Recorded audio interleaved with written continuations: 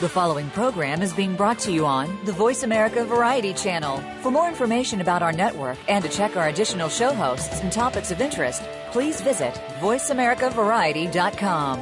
The Voice America Talk Radio Network is the worldwide leader in live Internet talk radio. Visit voiceamerica.com. The views and ideas expressed on the following program are strictly those of the host or guests and do not necessarily reflect the views and ideas held by the Voice America Talk Radio Network, its staff, and management.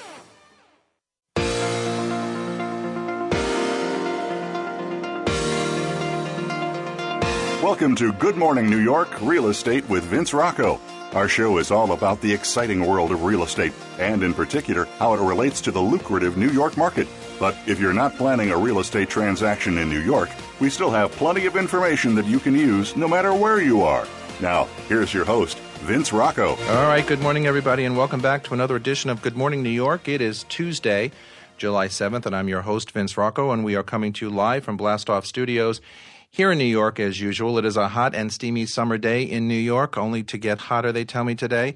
We have a really fun, interesting show today. My guest is Craig Stone, and he is a seasoned real estate executive with an established portfolio of multi-billion-dollar real estate transactions worldwide.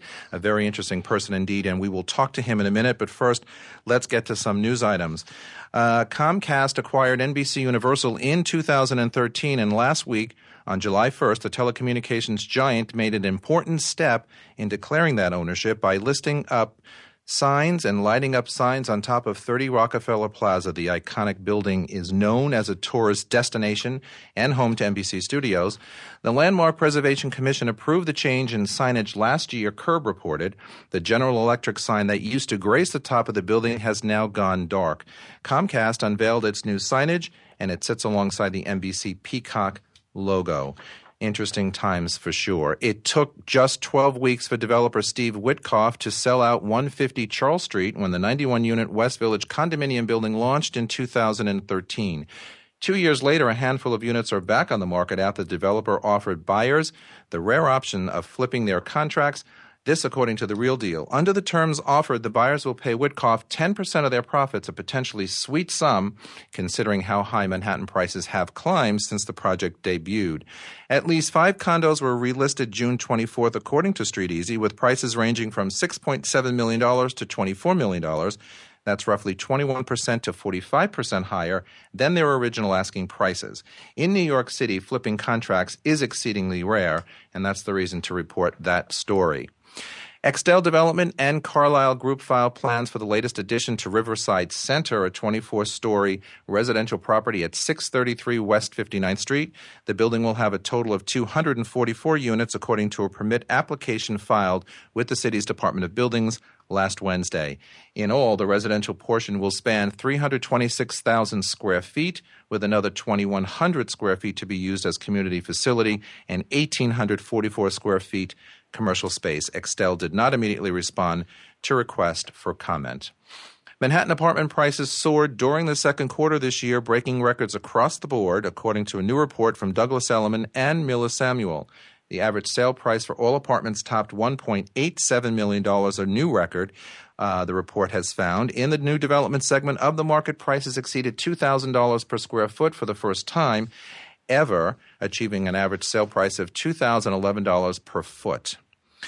And actress Michelle Williams purchased a landmark Victorian home in Prospect Park South that was last listed for $2.5 million. The star of films such as My Week with Marilyn and Brokeback Mountain was a Brooklyn resident for many years, but sold her Borum Hills townhouse for $8.8 million last fall, which, if you remember, was $1.3 million over her original asking price. Her new home features 8 bedrooms, 6 bathrooms, a 2-story front porch, and wood-burning fireplaces throughout. It was built in 1901, and it is in need of renovations. Good luck to you, Michelle. Jennifer Lawrence's apartment hunt took her to 443 Greenwich Street, a new condo building in Tribeca last week. The Oscar-winning actress and her mom, Karen, were seen at the building's sales office last Friday, possibly looking into units at the Bookbindery now-turned condominium building. That building has a $51 million triplex penthouse that hit the market last year and includes 3,600 square feet of outdoor space, its own waiting pool, an entertainment room, and 3 gas fireplaces. Jennifer, however, is not looking at that unit, according to the New York Daily News. And finally, Joan Rivers' lavish triplex co-op apartment at 1 East 67th Street will go to a mysterious new owner.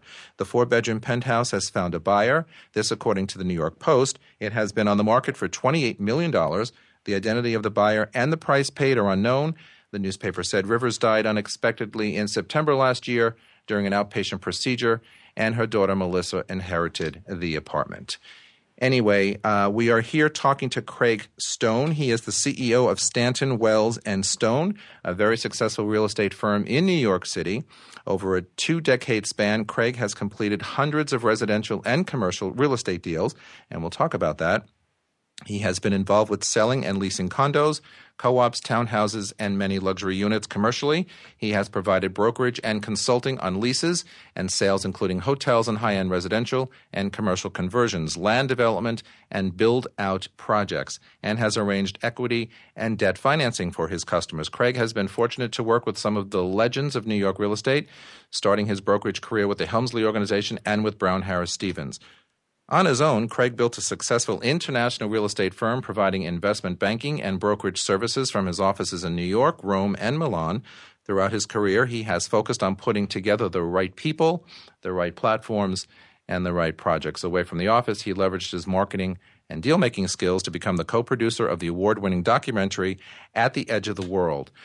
Craig, good morning. It's a pleasure to be here. Wow. I mean, with that introduction, where does one begin? You've had quite the career and, as one can tell, only continuing. But before we get into all of your skills, that you can help us in the broker community, I always like to start by asking you to tell us about your progression. How did you start? Where did you start? Why did you start? And how did you get here today? I mean, obviously a very illustrious career. Well, thank you very much. Prior to, as you mentioned, working at Helmsley Spear and Brown Harris. Brown Harris was owned by Helmsley Spear at the time, and the wonderful, humble Harry Helmsley was there. I remember Harry.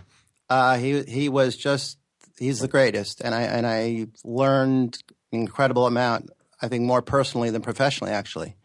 I started in Wall Street, and I started as a salesman in the mortgage-backed securities area, basically selling securities on real estate. From there, things went very well, and went on to become an investment banker. That was a job that was second to none and actually helps me very much today in the private equity area, in the high yield area, in the debt area, because it was working with one of the great people, arguably one of the great people of all times, Michael Milken at Drexel Burnham Lambert. Wow. And we had the opportunity to allow the minnow to take over the whale. And I think unconsciously it taught me that as a new person anywhere, you can do whatever the big guy's doing. If you have the ammunition and if you have the team. Nobody's successful alone. You have to have the team. From there, I went to the what was the premier commercial firm at the time, Edward S. Gordon, and worked there. And one day I'd finished a very large deal, and Eddie said to me, well, why don't you basically put your huevos on the table, as they say, and go out there and do it yourself. And, I thought, I got to show them. From there, it was nonstop. I became an entrepreneur, basically flipping properties, buying properties from the FDIC, from portfolios from banks, things like that at steep discounts. And it was an extraordinary experience.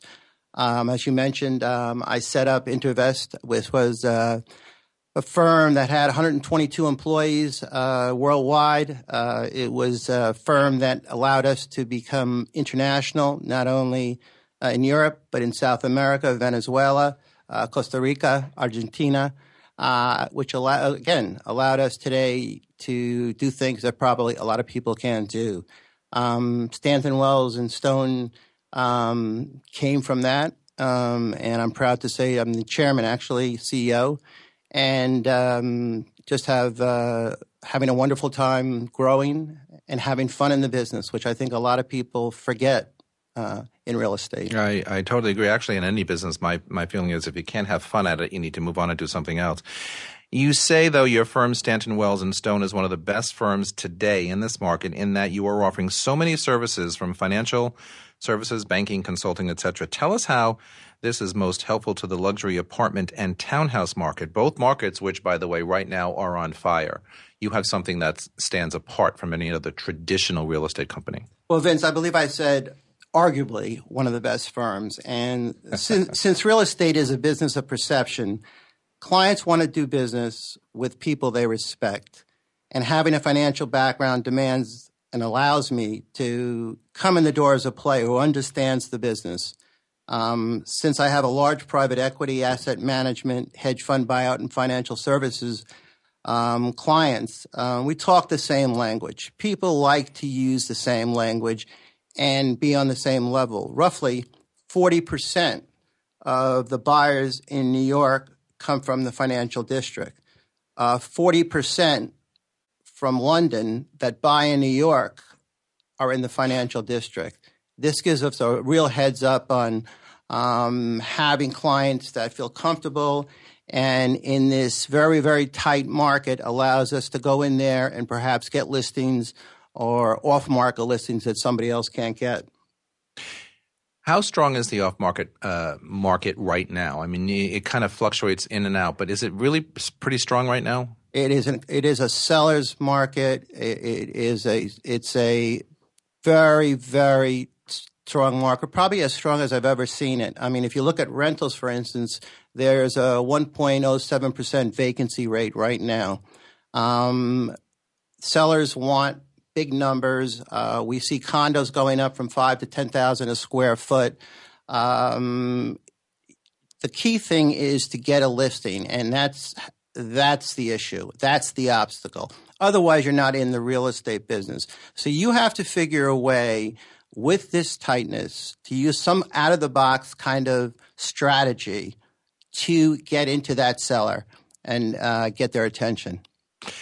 I agree. And, at the end of the day, the prices per square foot don't seem to be going down. But I'm always curious to know why a seller thinks that if they don't list their apartment initially and they keep it off market and they just whisper it to, a bunch of their broker friends, whatever, how successful they intend to sell that. Is it? It's a very interesting point. I have a situation that's a 4-bedroom, 4-bath on the Upper East Side, and the couple wants $7 million, which is very fair.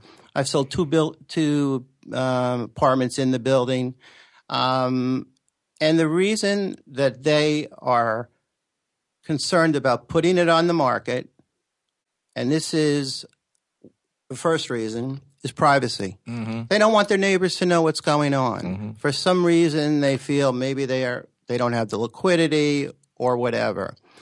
The second thing, and as importantly, is they're concerned where they're going to go. Mm-hmm. So in any pitch that I do, I want these people to know first and foremost, this is where you can go, because they will give you some idea where might be an area that you want to do. And you usually want to do it at a price less than what you're selling the other price. So there is that that gain for them. But it's a very interesting question, and it's a question that we have to fight. All right, listen, we have to take a break. We are listening to Good Morning New York on the Voice America Variety Channel. We will be right back after these messages. Don't go away.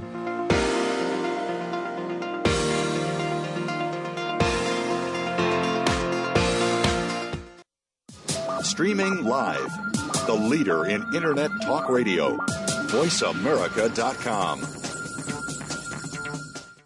Put Blue Realty Group to work for you. Blue Realty Group is a full-service luxury real estate brokerage firm in Manhattan. With our global reach, unrivaled marketing capabilities, and veteran team, Blue serves some of the world's most exclusive and high-profile buyers and sellers. Visit us today at BlueRealtyGroup.com. At Blue Realty Group, we feel that people matter and results count. Our mission with you is to meet and deliver expectations to drive the results you want. We're ready now. Visit BlueRealtyGroup.com. That's BLURealtyGroup.com. The Internet's #1 talk station. #1 talk station. VoiceAmerica.com.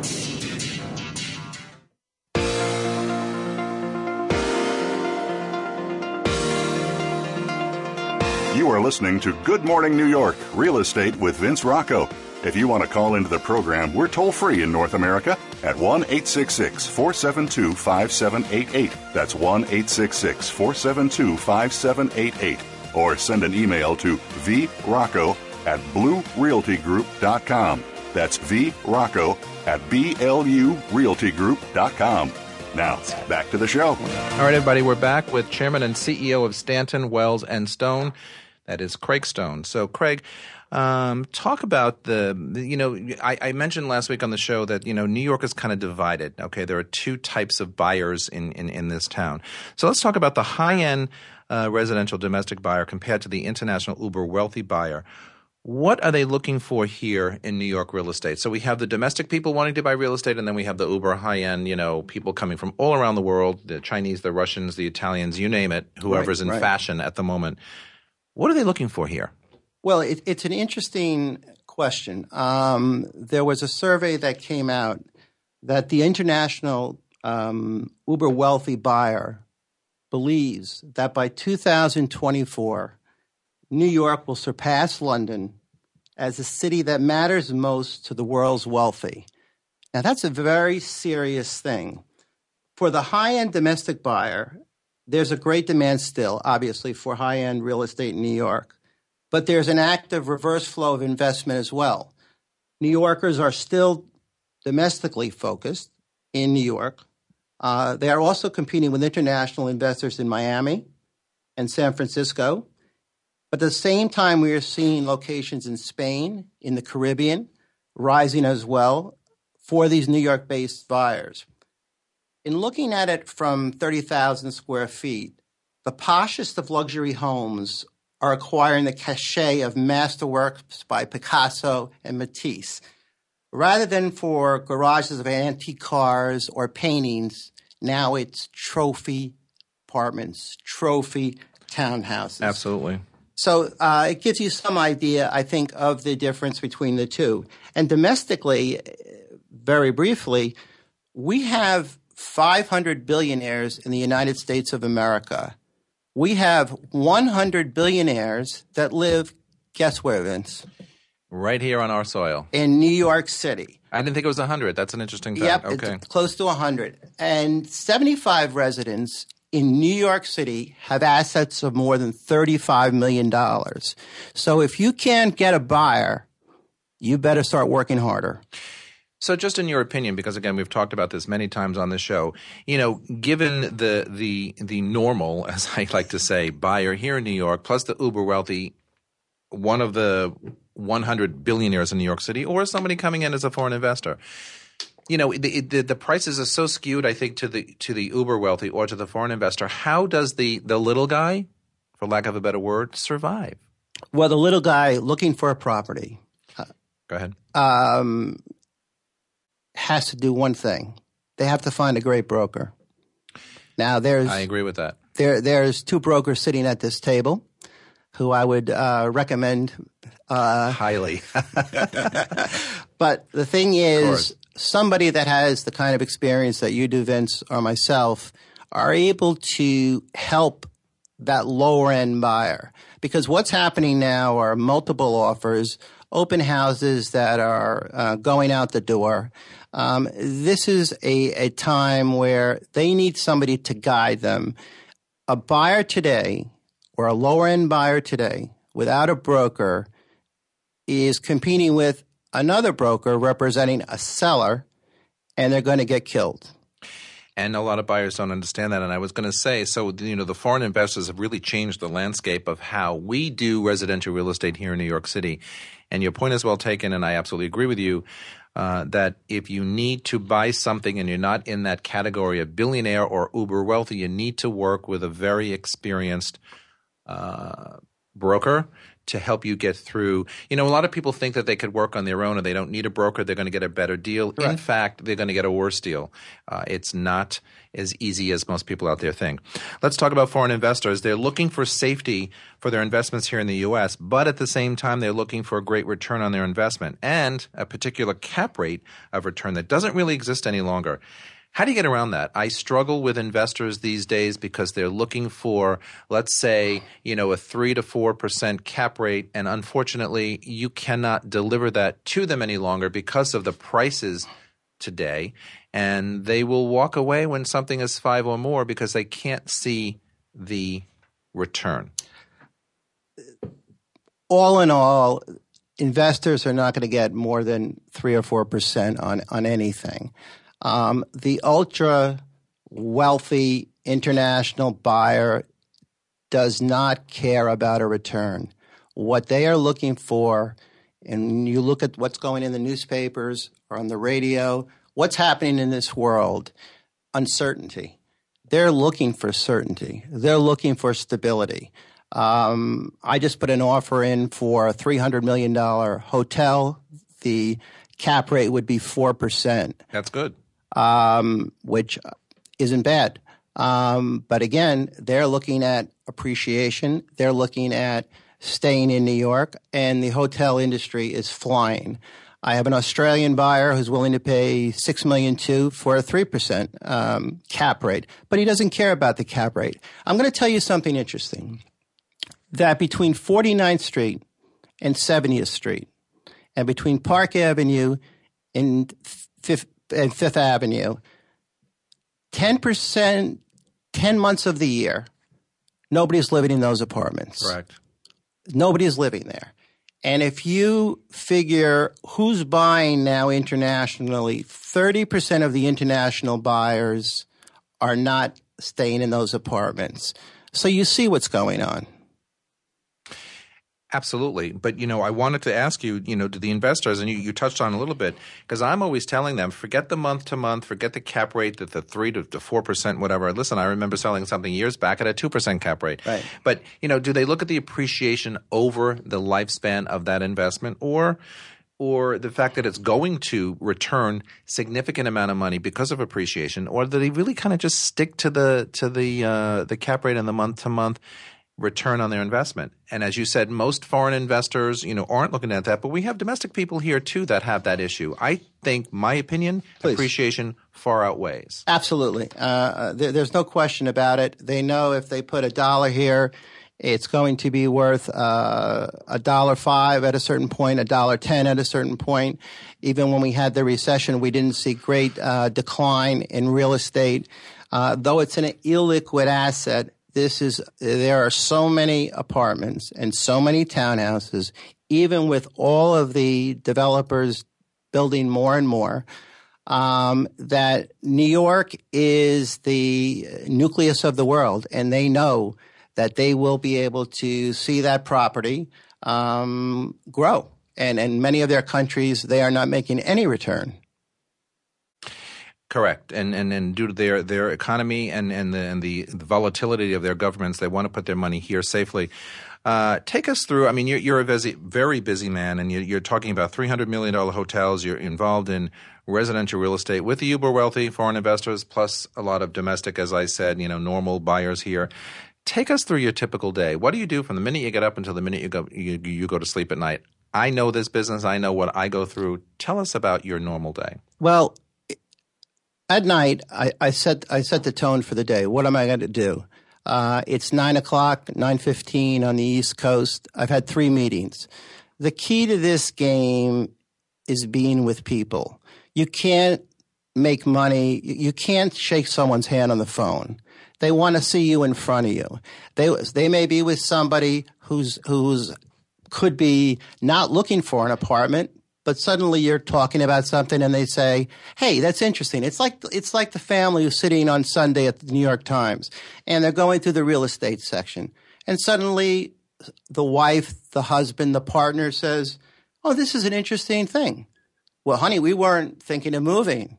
Well, why don't we take a look at it? Who has that?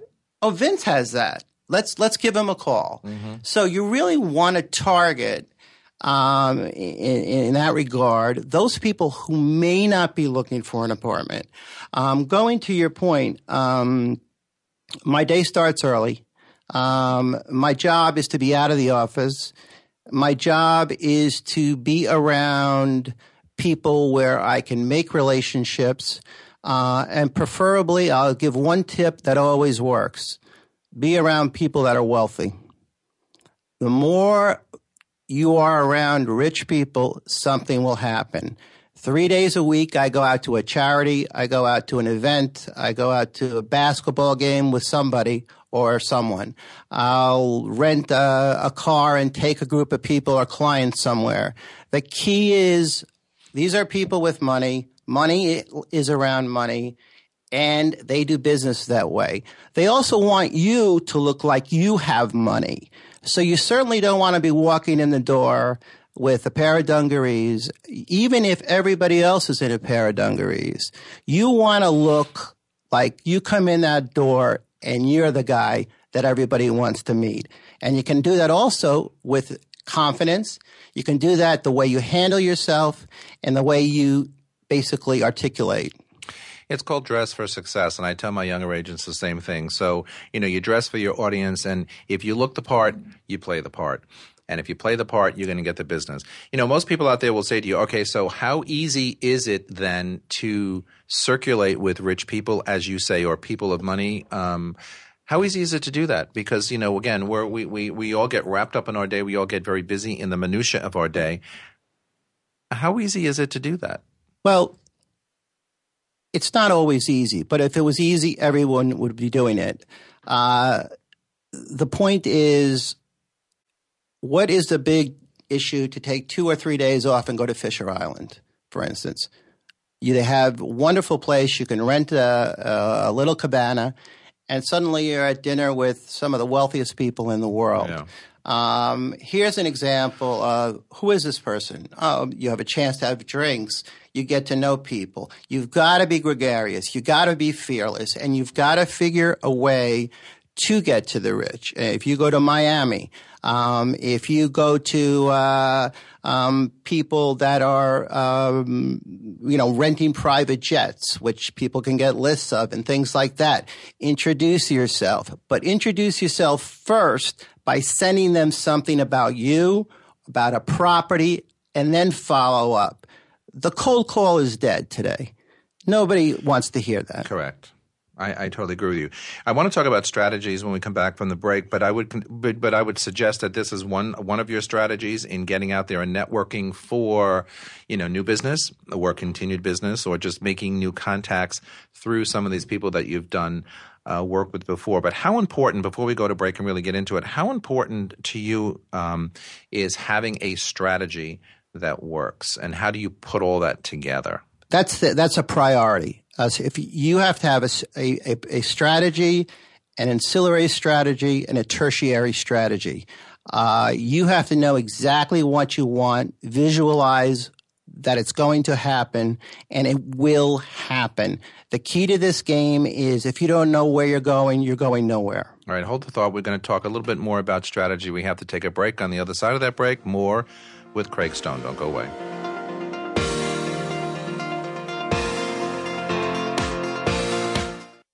Stimulating talk. It gets those synapses in the brain firing really fast. All the time. The #1 Internet talk station where your opinion counts. VoiceAmerica.com. Put Blue Realty Group to work for you. Blue Realty Group is a full-service luxury real estate brokerage firm in Manhattan. With our global reach, unrivaled marketing capabilities, and veteran team, Blue serves some of the world's most exclusive and high-profile buyers and sellers. Visit us today at BlueRealtyGroup.com. At Blue Realty Group, we feel that people matter and results count. Our mission with you is to meet and deliver expectations to drive the results you want. We're ready now. Visit BlueRealtyGroup.com. That's BLURealtyGroup.com. Streaming live. The leader in Internet talk radio. VoiceAmerica.com.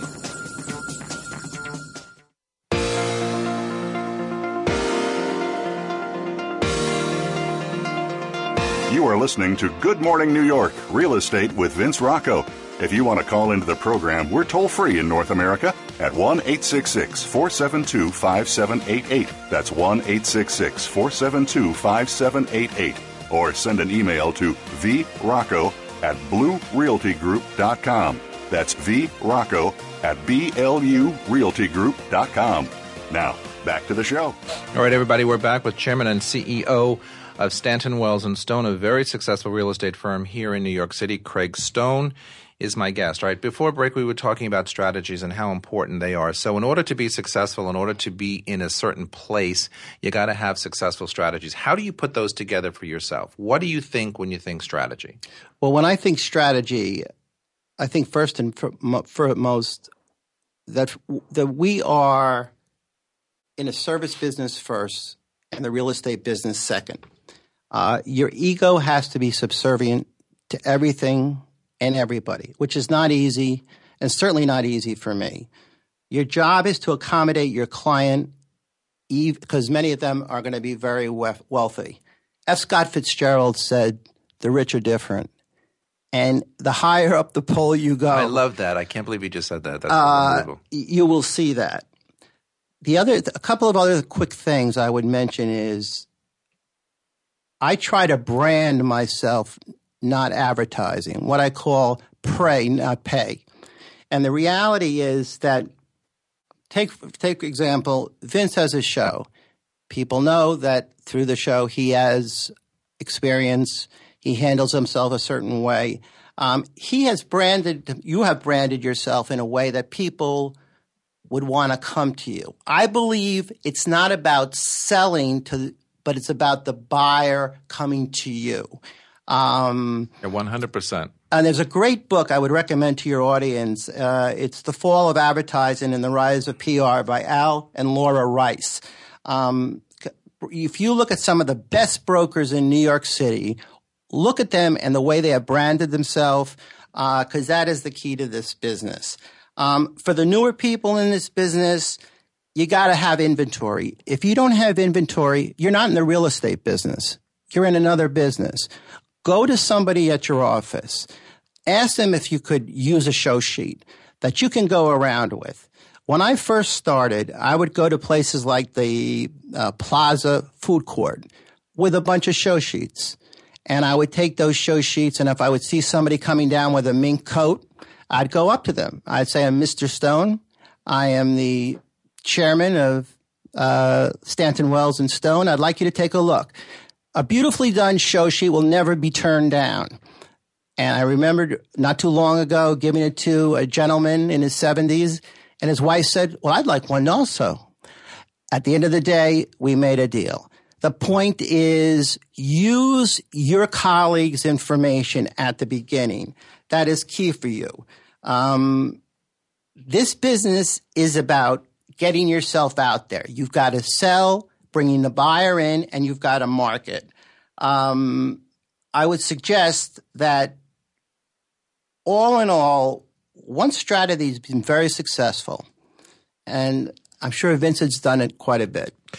I have. And, it's interesting because I tell my new agents who ask me all the time, how can I network? How can I – and I'm saying you got to farm for new business. And I've said to them many, many times, take a bunch of show sheets, take a bunch of floor plans, take anything that has real estate over it, go have a cocktail at a bar, sit down and put them all over the bar and pretend you're working. Exactly. And at the end of the day, someone will come up and ask you a couple of questions, and with your confidence and your credibility to explain or answer that question, you may get a customer. And oftentimes, I have to tell you something, they come back and say, "Wow, Vince, you know what? I think I might be onto something." Absolutely. Amen. So here's my next question. When a strategy for whatever reason doesn't work and you got to change it up, can you do it midstream? Do you do it midstream? What's next when it doesn't work? You should always have, again, like I said, an ancillary or tertiary strategy. If you go to Hollywood and you go to pitch a network on a show, the first thing they're going to say is, "I don't like the show. What else do you have?" It taught me something years ago. So the reality is you always want to have something else, whether to show them if they don't like something, or if there's two offers in, how to figure out which one is better than the other. If you don't come in with 2 or 3, you're a one-sided, one-dimensional person, and it's going to kill you in this business. Mm-hmm. Absolutely. One of your firm's platforms is real estate development. Development is near and dear to my heart. I spent 5.5 years selling new development when I was at a previous firm. The intricacies, though, of developing a property in New York are enormous and cannot be overstated. Your firm has advised on numerous projects, but your firm has also been the lead developer in the construction and sale of 2 Manhattan fixtures. Tell us about that. Thank you very much, because I'm very excited. One of them was a 22-story, 97-unit residential building, and another was a 33-story, 203-unit mixed-use property. And I got into the development area very briefly because I started assembling sites and then getting them rezoned and set up a team. Then, as Mr. Gordon said about putting my huevos on the table, I went out and got a site and went to work. And I decided this is what I'm going to do. I saw the site from I was on the top floor of a building that I was living in. I said, this is a perfect assemblage. And it is the most exciting thing to experience. I recommend it to you all. And I truly believe anybody can become a developer. Private equity raises money for you. If you're able to find a product at the right price, you can become a developer because you have the right team. What I have always done in my life is hire people smarter than myself. I'm the stupidest one at the firm. I will tell you that. I doubt it. But the reality is you want people. In the first building, just to give you an idea, we thought it would be 16 stories. And they said it would be 14 stories. And as Vince said, you come up with a different strategy. What did we do? We cantilevered over 2 buildings, bought the air rights 15 feet over, and had a longer base than the 49 feet that we had before. It couldn't be more exciting when you top out. I recommend it to you, and I recommend you take courses also in real estate development because it may be the catalyst to you getting involved with it. On the heels of that, another one of your firm's services or platforms is investment banking. So how do you work in connecting capital seekers with capital providers both in the U.S. and internationally? And I'm assuming in one or both of these buildings you had to do a lot of financial maneuvering to get investment. How does your company deal with that? Well, I've been doing it so long that I know the players. I know which institutional firms are lending money. I know which institutional firms have the equity. So for me now, it's just putting the right puzzle together if I have the right thing. For those going out there, there are firms that allocate a certain amount of money for real estate. And you can certainly send them some information and try to find out what they're looking for and use that as a catalyst to try to find property. So for me, it may be a little different than some of the others, but go out there and try to put the two together. There are always people looking to buy. There are always people looking to sell. And there's people that are in trouble and they need money. And you may be the one to come in with your group, and maybe you'll just get a brokerage fee on it or a commission. But maybe you'll get equity in the building. So it's very exciting, and I wish you all would try it. I consider myself, a developer in the making, so to speak. I would love, my ideal is to buy townhouses and convert them either into one families or into multiple families. And, the price of these townhouses today, make it almost impossible to convert them into, say, 4 or 5 condominium units because the return is probably not going to be there. But, creatively, there are probably ways to do it. And I'm going to conquer it before I finish in this real estate business. You have to. That's what I'm going to do. We have an off-market townhouse on the Upper East Side for $57 million. Somebody's going to figure out a way, it's commercially and residentially zoned, to do that. The interesting thing is, keep in mind, in this business, we can leverage. We're buying contracts. If you can get a long-term contract, which is sometimes hard, and a soft contract instead of a hard contract, which is sometimes hard, you may be able to do it. Well, like I said, I'm going to put my thinking cap on and get there. Speaking of off-market stuff, the residential marketplace is complex at times, and identifying undervalued properties for buyers, both publicly available and off-market, is difficult. How does your firm provide to the investor and residential buyer a unique advantage, especially, with this off-market stuff? As you just said, a $57 million townhouse off-market. How do you provide to investors and residential buyers that unique advantage? Well, it's really what is the nothing great that I've done. It's just the amount of years that I've put in, the relationships that I've put in. It's a very interesting thing. I had a $10 million apartment that a seller came to me and said, in a beautiful building, and said, Craig, I'd like to sell your apartment. And I said, why? She said, I had no money. This is all I have. And you would be surprised that a lot of people are illiquid or don't have money, and this is their only asset. They don't want people to know that. They trust you because really it comes down to character. And we have to remember that this is all we have, our integrity with our clients. Ended up getting the apartment. She had it, was going to put it on for a price lower than what it was worth. I put it $1 million higher and went to contract in 3 weeks. Very interesting. All right, so switching gears just a little bit, tell us about the ins and outs of the New York City office space market, which can be considered commercial. What are the best values for location and space availability? How much do you guys play in that arena? We do play a bit in the arena. The Manhattan office market finished the second quarter of 2015 with about 9.5 million square feet of leasing activity. That's outpacing the 10-year quarterly average of 8.7 million square feet. So the office market is very brisk. Why is it brisk? Well, you have sort of the international players, but then you have the tech players. You have the Googles, the Twitters, these kind of people. You're looking at, just to give you an overall thing, price points of Midtown at about $70, Midtown South at about $56, downtown and we're talking per square foot. Right, okay. $49. And the top, say, 25 buildings will run you about $127 per square foot.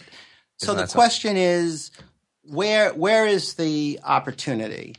And looking through it, there's at least 30 million square feet of space available in Midtown right now. About 10 million of that is sublet space. Sublet space, many times you get lower. Office demand is at its lowest in 2 decades at this point. I would say that the result of this is that the excellent space could be had in the best Midtown locations in the mid-50s per square foot versus perhaps the high 70s or low 80s. Is it safe to say, because my company is now looking for some space, some additional space, larger space downtown, we're growing, and we want to move our focus downtown as well.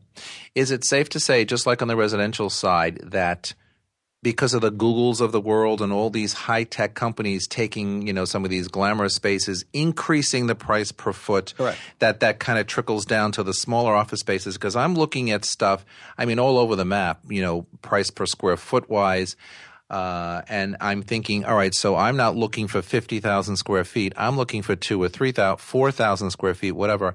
And the price per foot and the price for the overall cost of that office per month, in some cases is astronomical. It's driving me insane in that particular search. All right, I'm just being told we got to go to break. We will finish that thought because I'm really curious on the other side. We will be right back after these messages. Don't go away.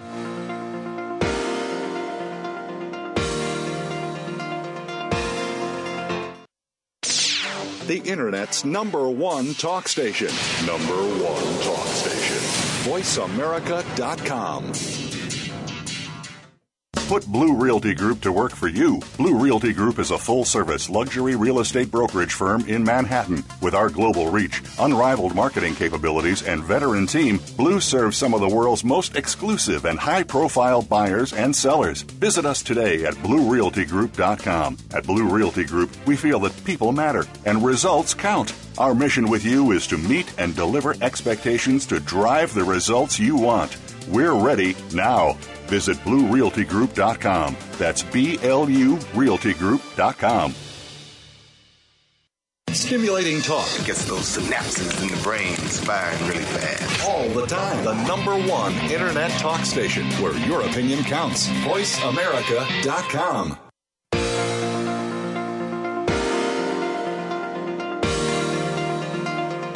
You are listening to Good Morning New York, Real Estate with Vince Rocco.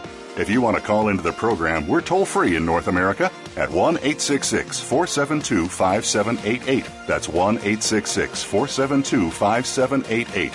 Or send an email to vrocco@bluerealtygroup.com. That's vrocco@blurealtygroup.com. Now, back to the show. All right, everybody, we're back with our last segment with Craig Stone, CEO and chairman of Stanton Wells and Stone. So, Craig, I just wanted to finish our thought from before the break on the commercial space and the fact that some of these larger companies like the Googles of the world are kind of inflating the prices per square foot for even the smaller spaces, which I am looking for my firm. Is there some truth in that? There's a lot of truth in that. It's very similar to when the prices are high here, they start to go out to the suburbs. Yeah. If you look at Midtown Manhattan now, the occupancy costs all in are approximately $127 a square foot. Again, if you have less expensive space. Now, to give you some idea, Hong Kong is at $254. Oh, yeah. London at $267 per square foot. London, $267 a foot. You got it. Wow. Okay, so we're going to move over to some fun stuff. Craig, in addition to being the real estate executive and guru, is also a media star and has been involved in so many things. Recently, you appeared on Bravo's $1 Million Listing with Ryan Serhant, and the appearance was great. It was entertaining. I enjoyed the couple of seconds. What was it like to work with Ryan, and what is it like to work on $1 Million Listing? Because, obviously the show is huge. It was up for an Emmy last year. This season just concluded. It was fantastic. It's known around the world. And again, this is a global show, so everybody around the world listens and watches. Tell us about that. Well, I must say that to talk about Ryan first, we've been trying to get him on the show, by the way. I'll mention it to him, I'm sure. But if not, he's a class act. Ryan and I now have closed 2 deals together, though we're at different firms. We are now representing 610 Park Avenue at the Mayfair. Just a plug, 2,057 square feet for $5.8 million. Absolutely incredible walk-in space, under $6,000 a month in carrying charges. We are pitching on 2 other things, and it's just been a wonderful relationship and mutual respect, certainly. The crew at $1 Million Listing and the producers are second to none. I've done a few things in Hollywood, and I will tell you that every one of them, after one segment, I gave a hug to because they really brought a lot to the table, from the audio engineer to the producer to the stand-ins. Tell us a little bit quickly about how the segments are produced. I mean, it's a reality program. It's very fast-moving. It's real estate.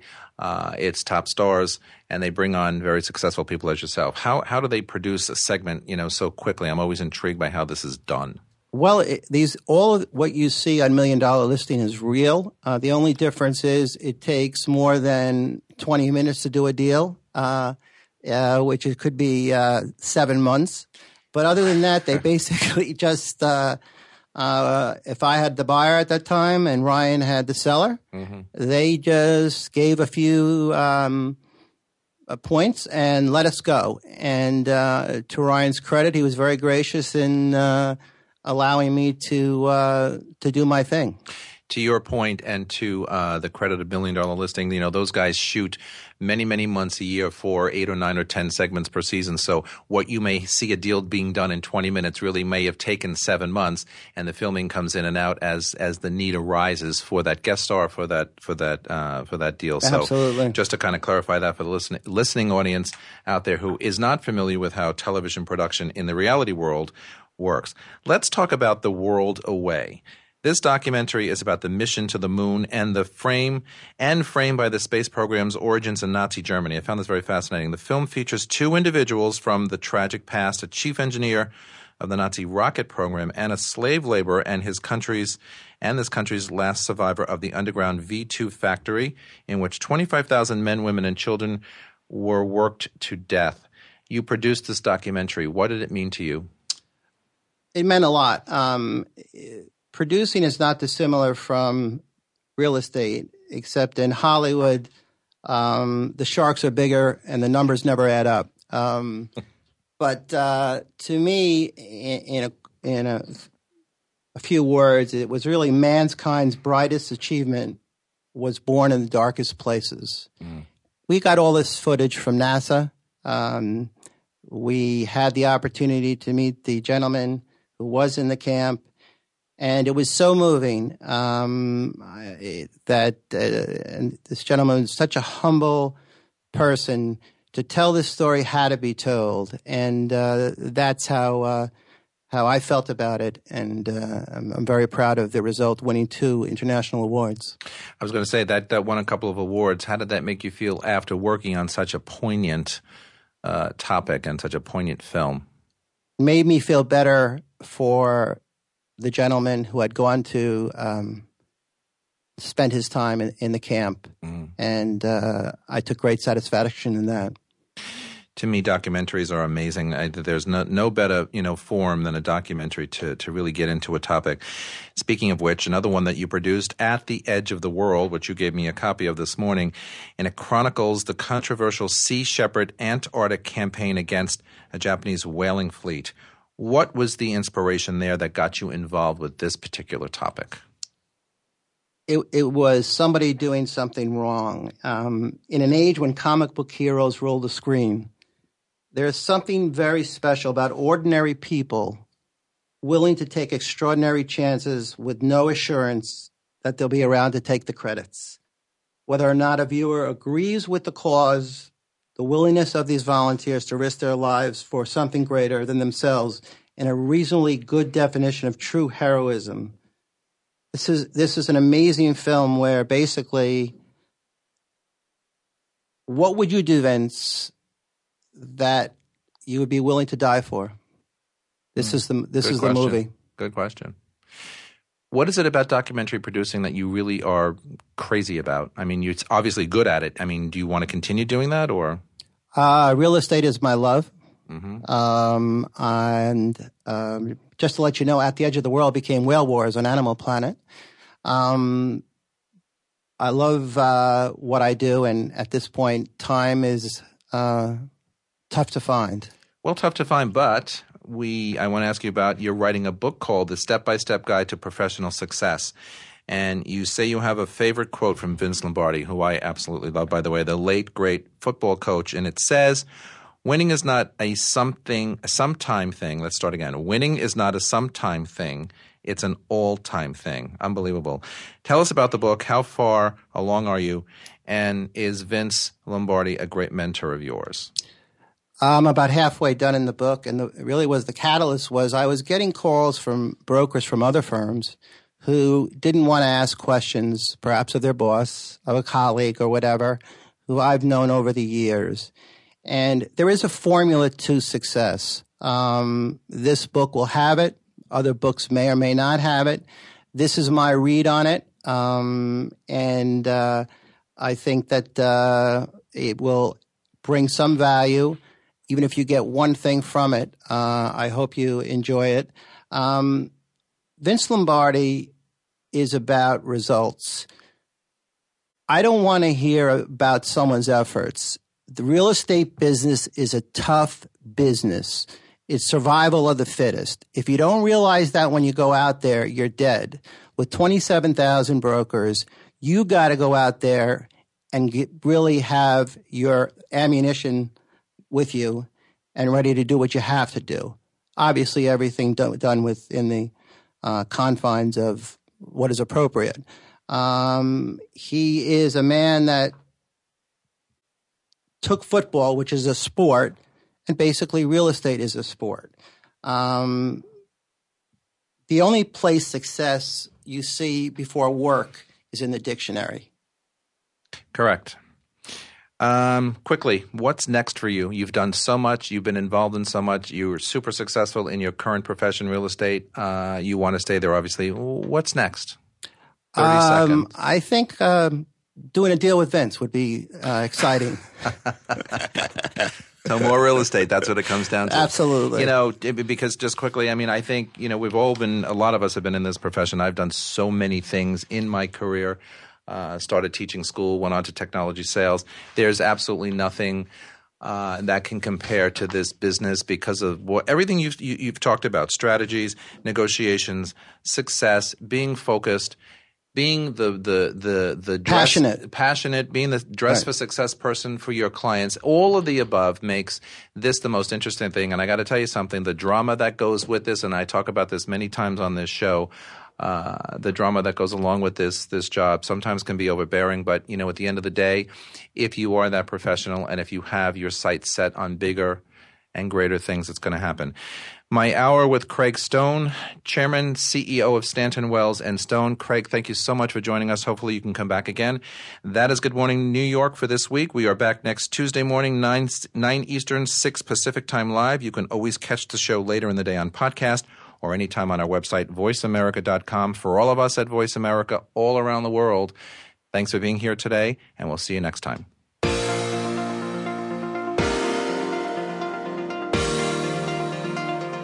Thanks for tuning in this week. Please join us for another edition of Good Morning New York, Real Estate with Vince Rocco, next Tuesday at 9 a.m. Eastern Time, 6 a.m. Pacific Time on the Voice America Variety Channel. Here's hoping all of your transactions are successful ones.